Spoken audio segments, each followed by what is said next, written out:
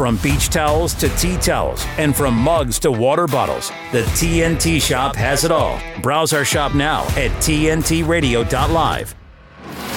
The Reckoning with Timothy Shea on today's News Talk, TNT Radio.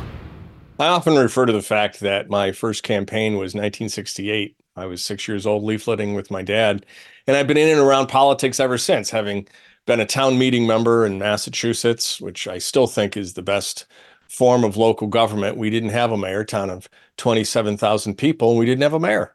Didn't need one. We had town meeting. What's town meeting? Town meeting is a New England tradition where you run for town meeting. And if you're in town meeting, everything goes before town meeting. The budget, new initiatives, ordinances, everything. And it's an up or down vote. And everybody that's on town meeting gets to have a say. And in Massachusetts, we had Prop 2.5 passed in 1980, thanks to Barbara Anderson. And what's that? Well, you can't raise property taxes more than 2.5% without an override vote. And more often than not, we turned it down because it was an extravagant expense. It wasn't a well thought out project. Somebody had a brother-in-law in the concrete business and things like that. But why do I stay in politics? Why have I helped so many candidates get elected? Because I think it matters. In fact, I know it matters. Politics makes a difference. And as the old saying goes, you might not have an interest in politics, but politics sure does have an interest in you. And the left has taken advantage of our goodwill and our desire just to be left alone.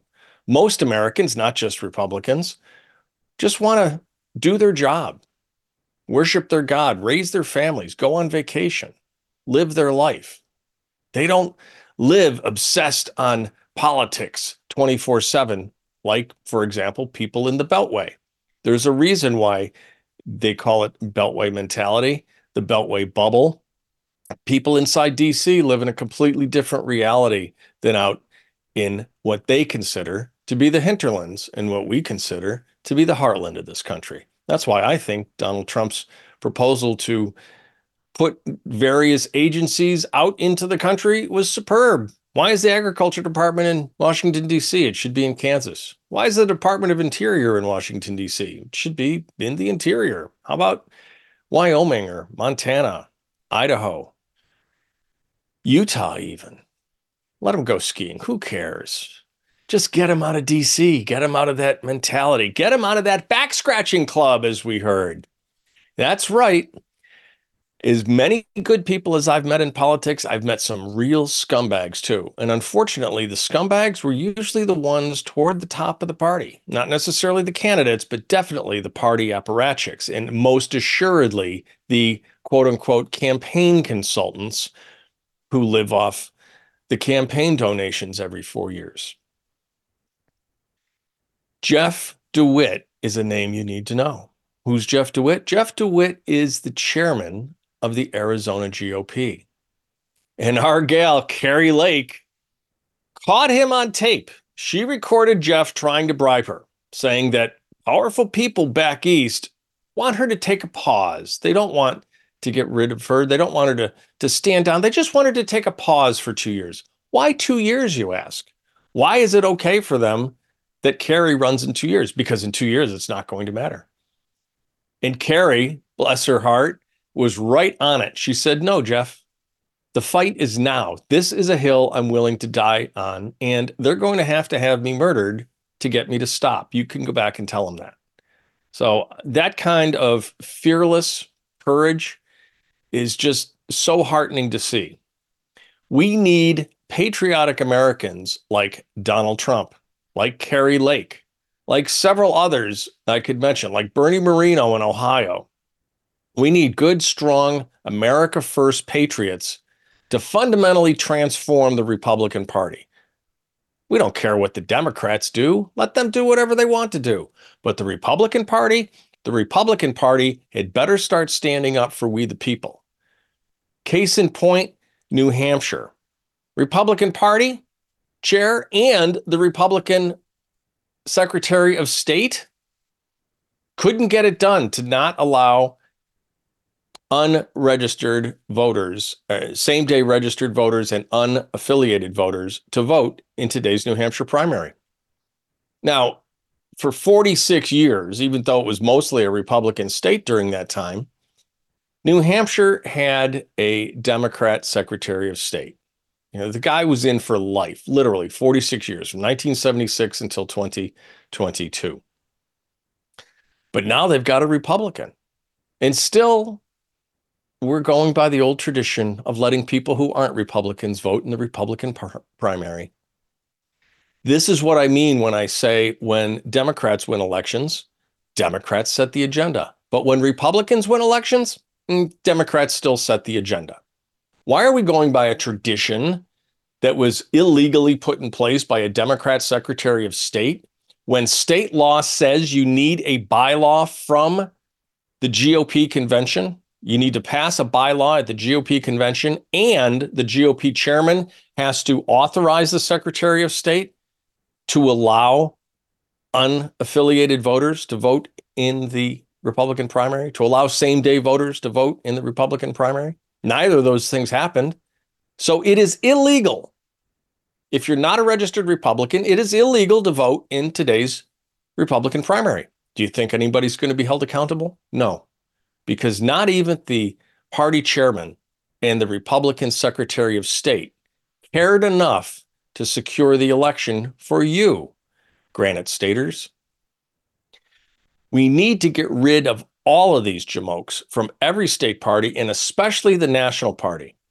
I really want to know who the powerful people back east are that wanted Kerry to take a pause for 2 years, because I guarantee you there is the root of the problem in the GOP. I'm Timothy Shea. This is The Reckoning.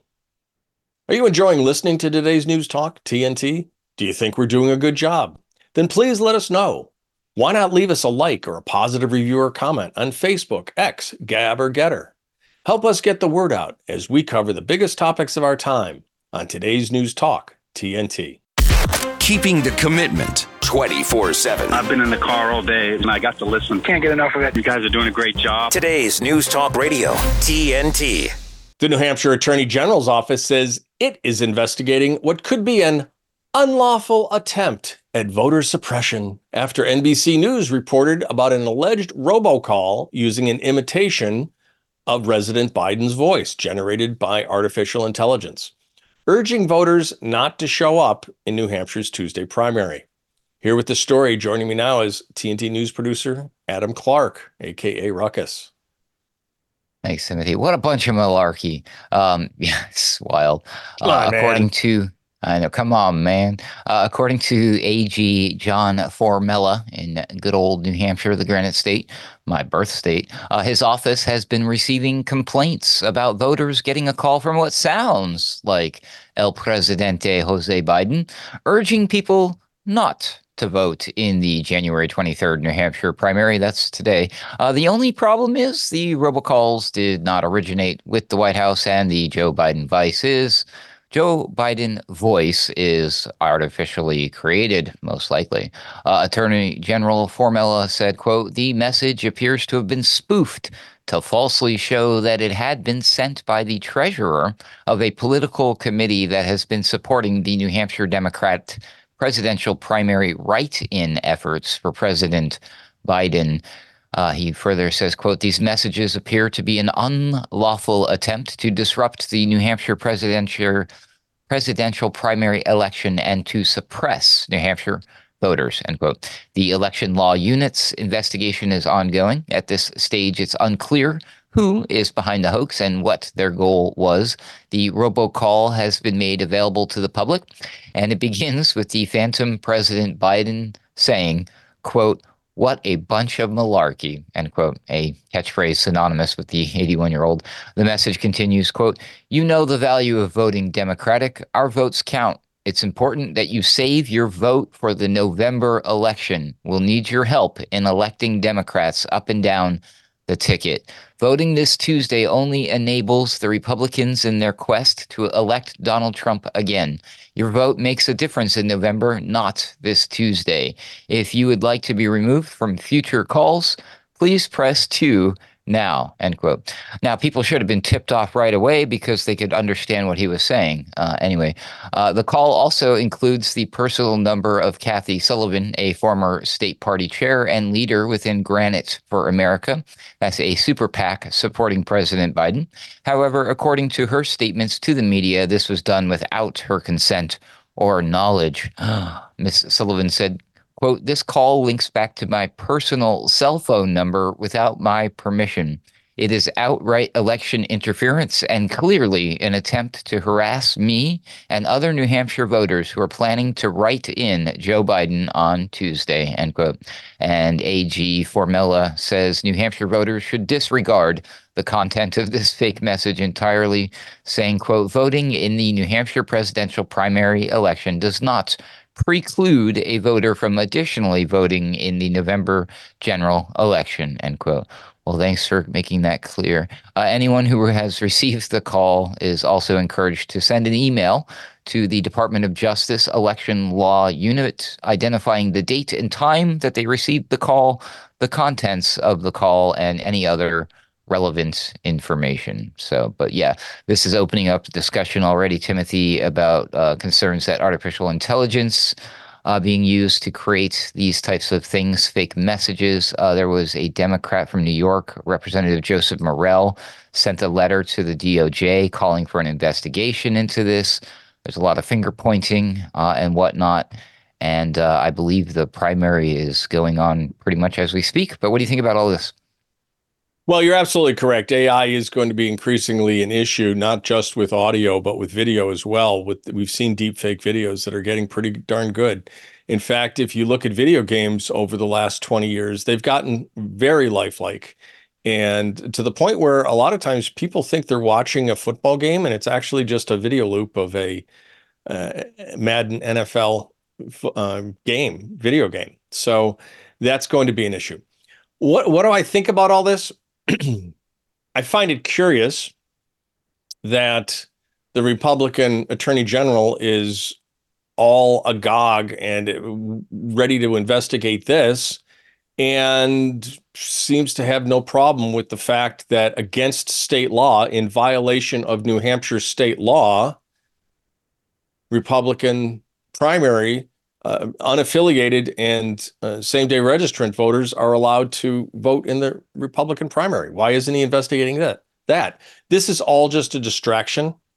And it's also a distraction from the fact that the Democrat primary in New Hampshire doesn't matter. The DNC has said they are not going to seat the delegates from New Hampshire in the convention this summer. So what's the point? Where's the voter suppression? You can't suppress a vote when the vote doesn't count. This is just an exercise in futility for the Democrats today. Biden's not on the ballot, so the DNC said, okay, we're not going to seat your delegates. So why are they even having a primary? And so what that somebody had a robocall? I think it might be somebody just having a little bit of fun.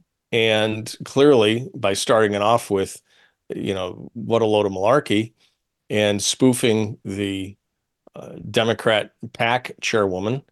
So is it good? No, but shenanigans have happened all throughout history with politics.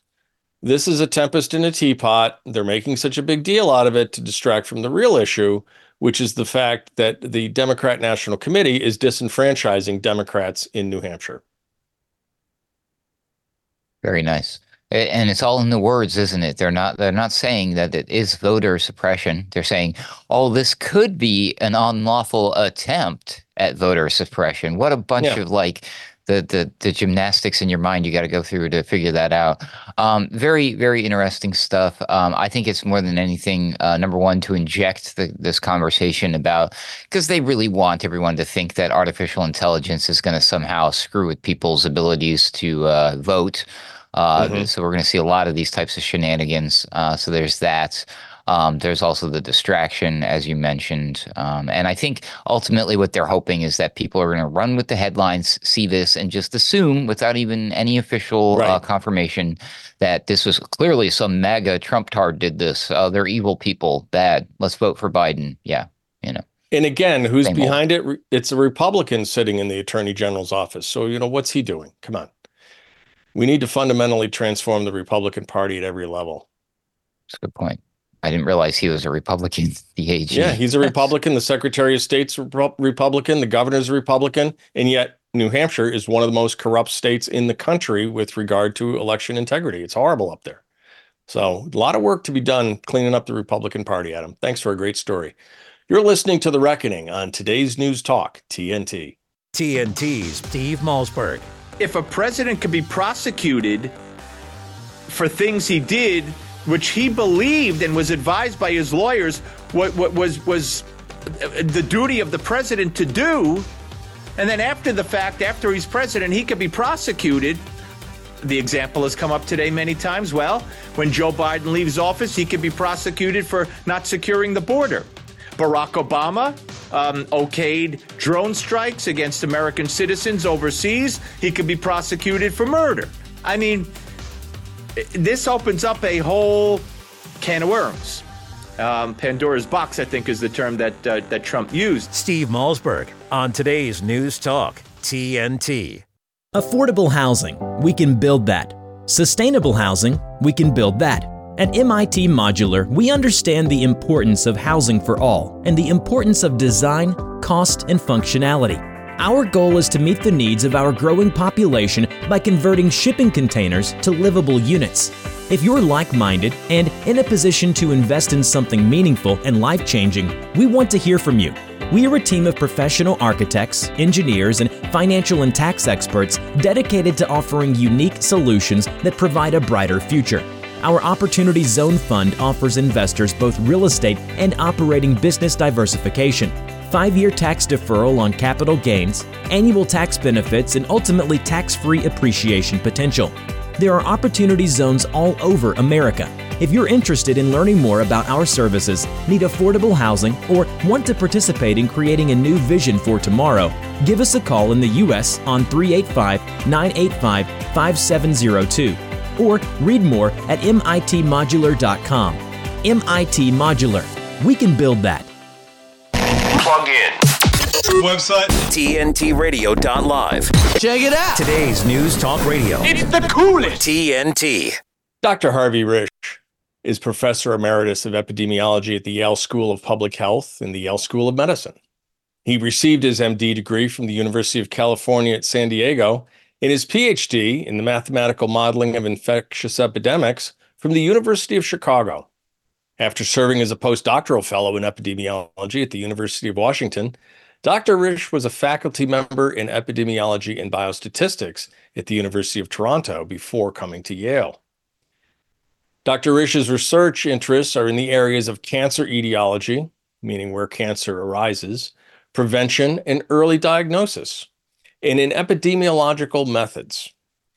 His major research projects have included studies of ovarian cancer, pancreatic cancer, lung cancer, bladder cancer, esophageal and stomach cancer, and of cancers related to usage of oral contraceptives and non-contraceptive estrogens. Dr. Risch is associate editor of the Journal of the National Cancer Institute, the editor of the International Journal of Cancer, and for 6 years was a member of the board of editors of the American Journal of Epidemiology. Dr. Risch is an author of more than 400 peer-reviewed research publications in the medical literature, and those research papers have been cited by other scientific publications more than 52,000 times. He's currently the director of epidemiology for the Wellness Company. You can find out more at twc.health. It's my great pleasure to welcome back to The Reckoning, Dr. Harvey Risch. Great to be with you. Dr. Risch, I mentioned in the introduction that etiology means how a disease arises, what gives rise to it.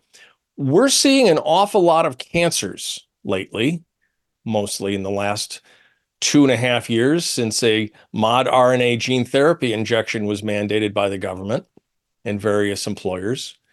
What's going on with this bloom of cancers? What really might be causing it, and how might it be doing that? Well, it's an interesting story and hard to know in quantitative detail. It looks like something is truly going on, but it's going to take some time until we have a real better handle on it. What started happening is that oncologists started reporting seeing strange, fast-growing cancers that they somehow called turbo cancers. That these are people, they see a spectrum of cancers in different disease stages. Some of them are confined to the organ they start, some are metastatic disease. They know the balance that they usually see. And they were seeing patients, young patients, with these cancers that have grown way beyond where they would have expected to see them. And that's not their usual presentation. So they knew something was happening that was unusual. And they've also started seeing recurrence of cancers that should have been in remission. So, for example, breast cancer, when it occurs in women in their 50s or 60s, it goes into remission after initial treatments. It recurs in their 70s and 80s. But these were women who 5 years later were coming out of remission and having aggressive cancers, different than what they had started with. And so this unusual picture was suggesting that there was a problem. And this is that really occurred over the last year and a half, say. Now, cancer as a whole takes a long time to develop. The solid tumors that I've been talking about take between 10, 20 years to grow from when the first cancer cell starts growing as a clone of cells and reproducing until it gets diagnosed because it's symptomatic, say.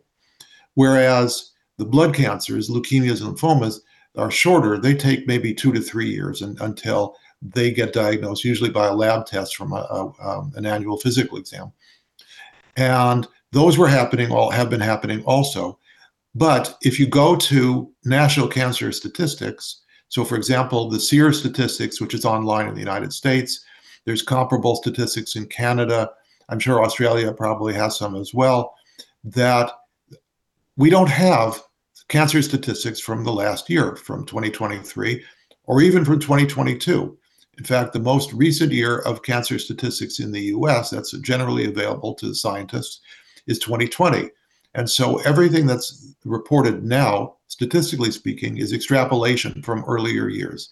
So we can't really tell yet anything on a quantitative basis other than things like cancer patients are saying, I can't get an appointment with my oncologist for 3 months. Normally I could get it within a couple of weeks, but now he's booked up for 3 months. These kinds of anecdotal stories that suggest something is going on, the strange kinds of cancers that are being discovered rather than the standard cancer fare, so to speak, that oncologists see, suggests that there is something going on, but we don't have a good quantitative handle on it yet. Now, there's mechanisms for this, for why the vaccines might have led to this kind of picture, the COVID so-called COVID vaccines. And that is that cancer is a kind of a battle with cells just want to be cells and do what cells do, and the immune system that keeps cells being normal. And I say that because you have to realize that we as adult humans grow from embryos that the cells replicate and develop organs, and the organs grow in size, throughout childhood to adolescence and become final size. And we don't want those organs growing forever. We want them to stop growing when they're adult size. And so there's biological clocks in our genetics that turns off the growth of these organs and the cells in them. But the cells are poised to reproduce if those clocks get unlocked. And that's really what happens, what cancer does. However, when cells go cancerous, they become deranged and they put all sorts of strange molecules on their outsides as they start making proteins that aren't supposed to be there. And because of that, the immune system sees this and says, oh, that cell's foreign. It's not a normal me cell. And so it says, I have to take that out. And that's what the immune system does. It's a kind of immune surveillance to take out growing new cancer cells. Now, if you interfere with the ability of the immune system to function, you reduce the immune system's ability to do the surveillance, then things will escape the surveillance and come out early. And that is the general picture of, I think, what's been happening, that people who've had multiple of the COVID vaccines that have acted as such a strong stimulus to the immune system have caused the immune system to shudder, I would put it, and it has increasing ability to recognize these abnormal cancer cells when it does its normal surveillance. Then that has allowed them to escape immune surveillance. That's my general kind of lay understanding of what's been going on. That was my understanding as well. In fact, I've heard it referred to as vaccine-acquired immunodeficiency syndrome, or VAIDS. And I'd like to dig into what that might mean, not just with regard to cancer, but other diseases, after these news headlines. You're listening to The Reckoning on today's News Talk, TNT. Great news. The news. We have news. Great news. Great news. Great news. Great news, my friends. Listen. TNT Radio News. For TNT, this is James O'Neill. Former President Donald Trump expressed his concerns about the primary election rules in New Hampshire. Speaking to the press outside a polling place at Londonderry, New Hampshire at around 1:30 p.m. Eastern Time, Trump highlighted the unusual aspect of the state's voting laws. The U.S. and British militaries bombed multiple targets in 8 locations used by the Iranian-backed Houthis in Yemen on Monday night. The second time the two allies have conducted coordinated retaliatory strikes on an array of the rebels' missile-launching capabilities. Globalist agendas, democratic rights at risk, corruption, propaganda. It never stops. For the news and views silenced by the mainstream media, by government and corporations, vote 1. TNT Radio. Free speech always has a home here. Stay up to date with the latest live news and current affairs, delivered by our lineup of expert commentators and hosts. Listen to TNT Radio anywhere you go. Ask Alexa or Google to play TNT Radio, or download the TNT Radio app for free from the App Store or Google Play. Today's News Talk. This is TNT Radio. Dr. Risch, as you mentioned, as we develop from embryos, there's 3 germ layers. Each layer, endoderm, mesoderm, endoderm, or exoderm, develops into different organs.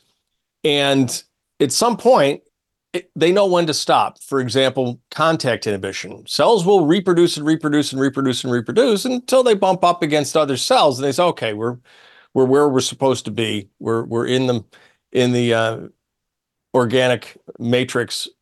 This organ, this liver is finished growing, so we're going to stop right now.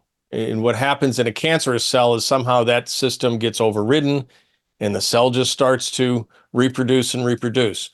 You mentioned solid tumors. One of the things they require in order to grow in size is to be vascularized, to have their own blood supply. What are we seeing in terms of increased vascularization and the rapidity at which tumors are being vascularized in people that have gotten the jab? Well, that's a good question, and I don't really know the specifics of that and how these tumors have basically been able to grow faster and develop their blood supplies. Most solid tumors actually grow faster than they can get blood, and so they become necrotic, dead cells in the insides of them, and they're only semi-living parts on the outer parts of them. So how they accomplish that and why that doesn't dissuade them from being tumor cells, I don't know, but that's the way they work. Definitely something to be investigated. And really, all of medical science should be hitting the brakes on this mod RNA technology. There are so many unanswered questions and so many studies that need to be done so that we actually know what is real and what is artifact, what is real and what's anecdotal, that we need to be stopping this development of this technology. And instead, they're doubling down. They're rolling it out into more and more and more diseases. In fact, they've already started developing the vaccine to disease X, which hasn't even been characterized yet. They don't even know what disease X is going to be, but they've got a vaccine on the way. Well, to me, disease X is a fiction, that there is no disease X. And if there is a disease X, it will be because it's intentionally released. That there's disease X was so named in 2018. It was picked up by Bill Gates in 2020, who started fear-mongering about disease X. This is now being pushed by the World Health Organization, which fears the world not succumbing to its pandemic treaty that allows the WHO to get control of world governments. And so it's fear-mongering, and disease X is the fear porn du jour, that trying to rouse people in fear so they will make irrational judgments and decisions that has characterized the whole COVID period, in gross excess of normal reasoning.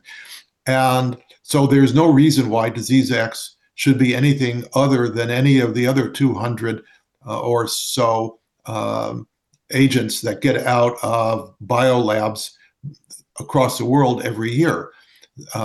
We have a ridiculous bioweapons industry that has no plausible rationale for its existence, and that's been going on for 20 or 30 years, uncontrolled, unchecked, unsupervised.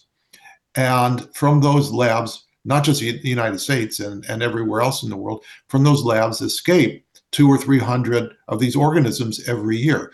Well, between 2020, when disease X was being pushed, and now that's 800 organisms that have come out, and there's no disease X. So the likelihood of a real disease X happening by chance from accidental release is about zero. The likelihood it's going to be any more virulent than COVID is about zero. There's no reason to think that. All of this stuff is fear-mongering, just the way yellow journalism used to sell, its product back in the United States, at least in the 1920s and 30s. So the WHO is yellow journalisming itself to try to get a successful buy-in to the pandemic treaty. Sure, and more control for them, as you said, at the expense of the national sovereignty of the individual countries. I was talking with Todd Callender last night about how, it seems that they think that there's a medical emergency exception to the United States Constitution, which of course isn't there, and we need to fight against that.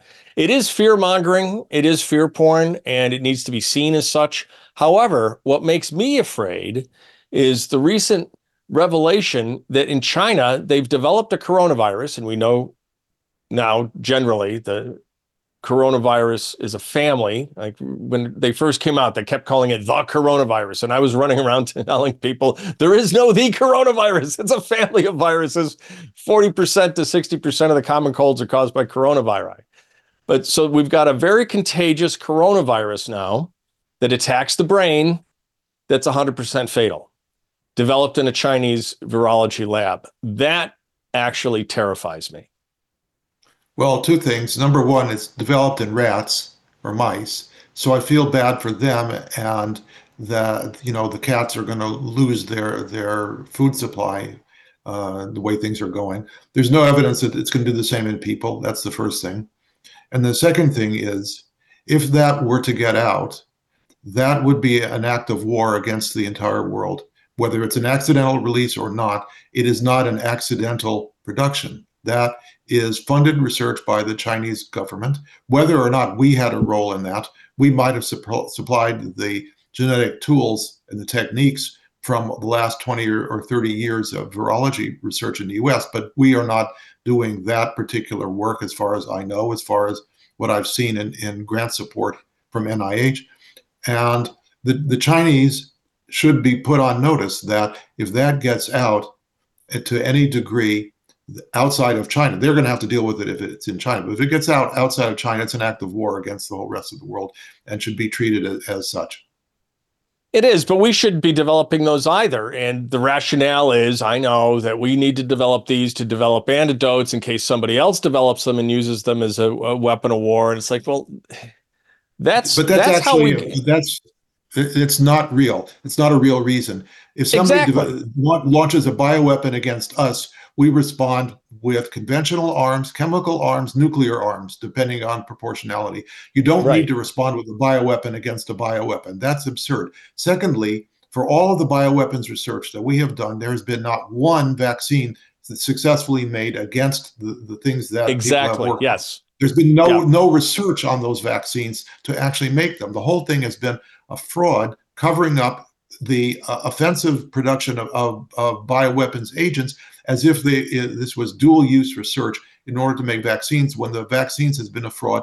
And in fact, that is the whole motivation for why we suffered from the COVID vaccines and having to endure them as a population, because that was the excuse for why they were making these COVID engineered viruses in the first place, so that there would be a vaccine. Now we have to show the vaccine as the result of that. Otherwise, it's very clear that the whole bioweapons industry was a fraud. Yeah, it's all been a scam, and you're exactly correct. If the UN and the WHO actually want to do something good for humanity, we'll have a bioweapons treaty that bans them, just like we've banned mustard gas and a lot of the chemical weapons. Okay, we That's need right. to And do we that with just these like we have bioweapons. we have a nuclear treaty Right. with nuclear inspectors. We need to have bioweapons inspectors and have the same regime that the civilized world participates in. Exactly. And Fort Detrick needs to be shut down. Period. That's probably true, but it's not the only place. Well, I know it's not the only place, but that's the most famous place. Yeah, yeah. We had how many in Ukraine, which is one of the main reasons why we're over there now, is covering our tracks with all the biolabs we funded in Ukraine. It's Right. gotten way out of hand, and we need to rein it back in. And I want to talk to you a little more about how we can do that after these words from TNT. When the world's endangered animals need help most, when their lives are at greatest risk, when they would otherwise be lost, the International Fund for Animal Welfare is there, taking action to rescue the animals we love, to protect them and their threatened natural habitats. But the danger to animals the world over is growing, and the need for your help has never been more urgent. On land, you'll help stop poachers from threatening and killing elephants and big cats for the illegal wildlife trade. In the oceans, you'll help rescue dolphins, whales, and seals from deadly hazards. And you'll help rescue, rehabilitate, and release vulnerable animals when disasters strike. Here at home and around the world, we can't do this work without you. See how you can help animals and people thrive together at joinifall.org. I didn't ask to be thrown in the streets with nowhere to go, but I did ask for help, and Covenant House was there for me. 1 in 10 young adults will experience a form of homelessness this year. For these kids who didn't ask to be put in this unthinkable situation, Covenant House is there, providing hot meals, a safe place to sleep, medical care, and love. They just really genuinely just wanted to help me succeed, and I'm succeeding. To learn more, go to safeplacetosleep.org today. Political neutrality. Not with Timothy Shea. This is The Reckoning with Timothy Shea on today's News Talk Radio, TNT. Dr. Risch, I know that you have experience in Canada, having been a postdoc at the University of Toronto.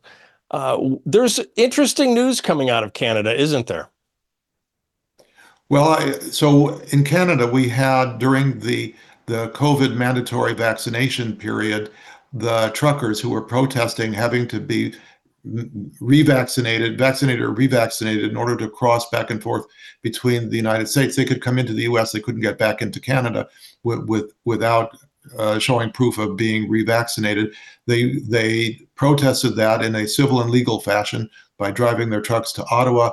And because the government in Ottawa did not like the message that they were conveying, it declared a national emergency and froze the bank accounts of those truckers and anybody who gave money to the truckers through any of a number of different charitable contribution mechanisms. Well, the government was sued, and in a Canadian federal court, the judge just found that the government acted illegally in declaring a national emergency, that the circumstances of an emergency weren't being met, and secondly, that the freezing of bank accounts was not a legal action on the part of the government. Even if it were a so-called national emergency, that was still unconstitutional. And the government, about 10 minutes later, said they were going to appeal, and remains to be seen where this goes up the court system there. Well, hopefully the highest court in Canada will rule similarly. Courts generally around the world, not just in Canada, but generally defer to the other branches of government. So it's important here that it found not only that the requirements for an emergency did not exist, but that the remedy chosen to freeze bank accounts was outside the bounds as well. So those are two huge losses for Justin Trudeau's government. I don't know whether this will mean the end of his reign of error in Canada, but hopefully it could be the first step down that path. Well, I hope so. These are government overreactions and over responses. And unfortunately, it's not just talking about them. People were hurt by these overreactions needlessly.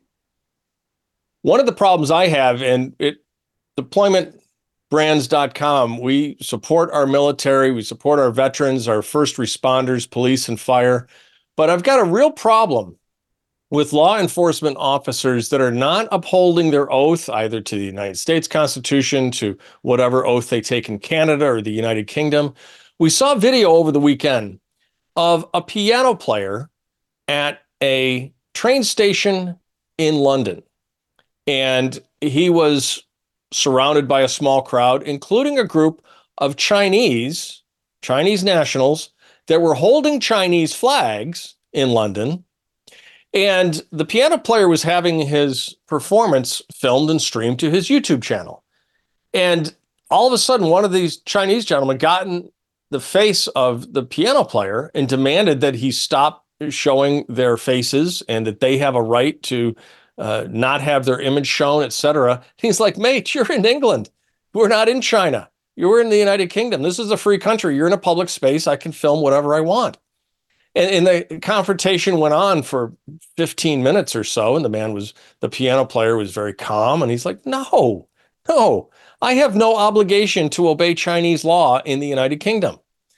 And then the police get involved. And this woman, Bobby, comes over and she absolutely disgraced her uniform because she was trying to be the jackbooted thug enforcing the totalitarian demands of the Chinese nationals over one of her own citizens. Instead of telling the Chinese, sorry, that's, when in Rome, she instead tried to enforce Chinese law in London. And God love him, the piano player was having none of it. But it's been a big problem around the world that law enforcement officers are using the Nuremberg defense of just following orders instead of upholding their oath of office, and more importantly, upholding the law in a society that's supposed to be a society of laws. Well, it is true that we're supposed to, police officers are officers of the state and are supposed to understand the laws of the state, what they can and can't do, what they should and shouldn't do. And it's not a political position, and it doesn't mean you have to agree or disagree. There's no expectation of privacy in the public domain in any democratic country. And that applies to UK, United States, Australia, wherever. And in fact, in London, there's cameras all over everywhere anyway. So they were being filmed, right, whether they liked it or not, and if they didn't want to be filmed, they had the choice to turn around and walk away. That's your choice. If you don't want to be filmed, turn around and walk away. You don't have the right to demand to be somewhere and not be filmed at the same time. There's no expectation. Exactly. And that's exactly the choice that our piano player gave to them. And instead they ran to the cops, and the cops, this officer, shame on her for trying to shut down the free speech of one of her fellow citizens. But we've seen that all too often, whether it be the trucker protest in Ottawa, whether it be a protest in London. There seems to be a group of people they never shut down, though. They never seem to shut down BLM. They never seem to shut down any of the pro-Palestinian protesters. If that had been a MAGA crowd outside the White House a couple of weeks ago, you'd still be hearing the hue and cry, and there absolutely would have been arrests. But because they were anti-Semitic Arabs and Arab supporters, not a problem. We seem to have two standards of justice in the Western world today, and it's a problem everywhere. Well, I agree with you. I just heard at Concordia College in Canada, I'm not sure if it's in Alberta or Montreal or Ontario, which one of them, that the Jewish students there wanted to have set up a booth just to provide information about the war in Gaza. And the administration said, we're not letting you do it because we're afraid we can't protect you, shirking its responsibility to maintain a civil campus and not punishing people who would make it uncivil, who would threaten other students for their legal free speech, their ethical free speech. You cannot succumb to bullying, you have to stand up. And if an institution won't stand up, then change the leaders. Those leaders are not leaders of the institutions. That's exactly what needs to be done. Yet they're going after Jordan Peterson's license to practice psychiatry. He's a well-known psychologist in addition to being a public speaker. In fact, his public speaking arose out of his practice in psychology, and they're going after his license because they don't like how he's exercising his free speech. That's right. Lots of doctors have faced that for making posts on social media talking about their opinions of the vaccines, the COVID vaccines, that under the guise of professionalism, these regulatory bodies of the state have been trying to suppress messages that they don't like, that are not related to the truth of what's being said. There's no relationship to the truth. It's only a relationship to what these bodies don't want doctors to be saying that affects something about their particular messaging. Paul Harvey had a great essay back in the 1960s of, if I were the devil, what would I do? I'd take prayer out of the schools. And he listed all the things that had been happening culturally.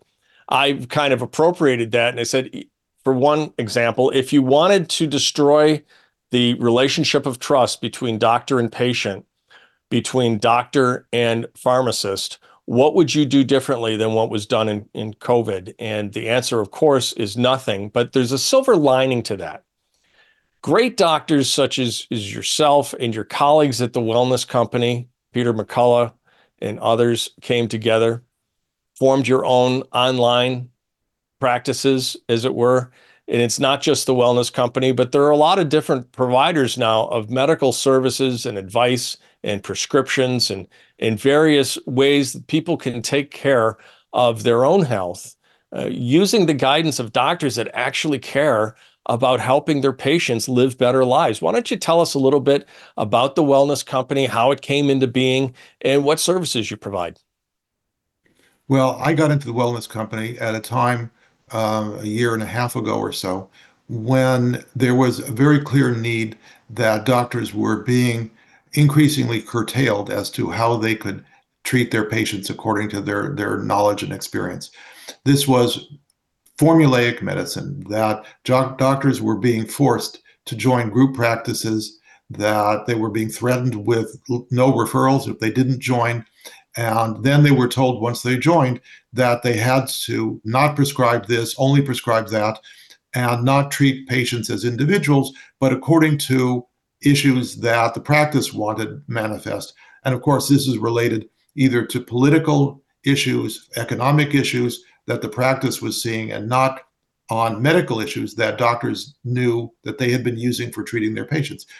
And so when we had the ability to create a telemedicine company that provides face-to-face Zoom telemedicine care, mostly primary care, but a little bit of specialties, then we had an opportunity to reevaluate and to stand up and say, look, these doctors are going to do what they think is best. We're offering patients a real way of interacting, and we're making it clear that we have everything, all the armamentarium that doctors are legally allowed to prescribe, to be able to prescribe should they think it's in the patient's interest.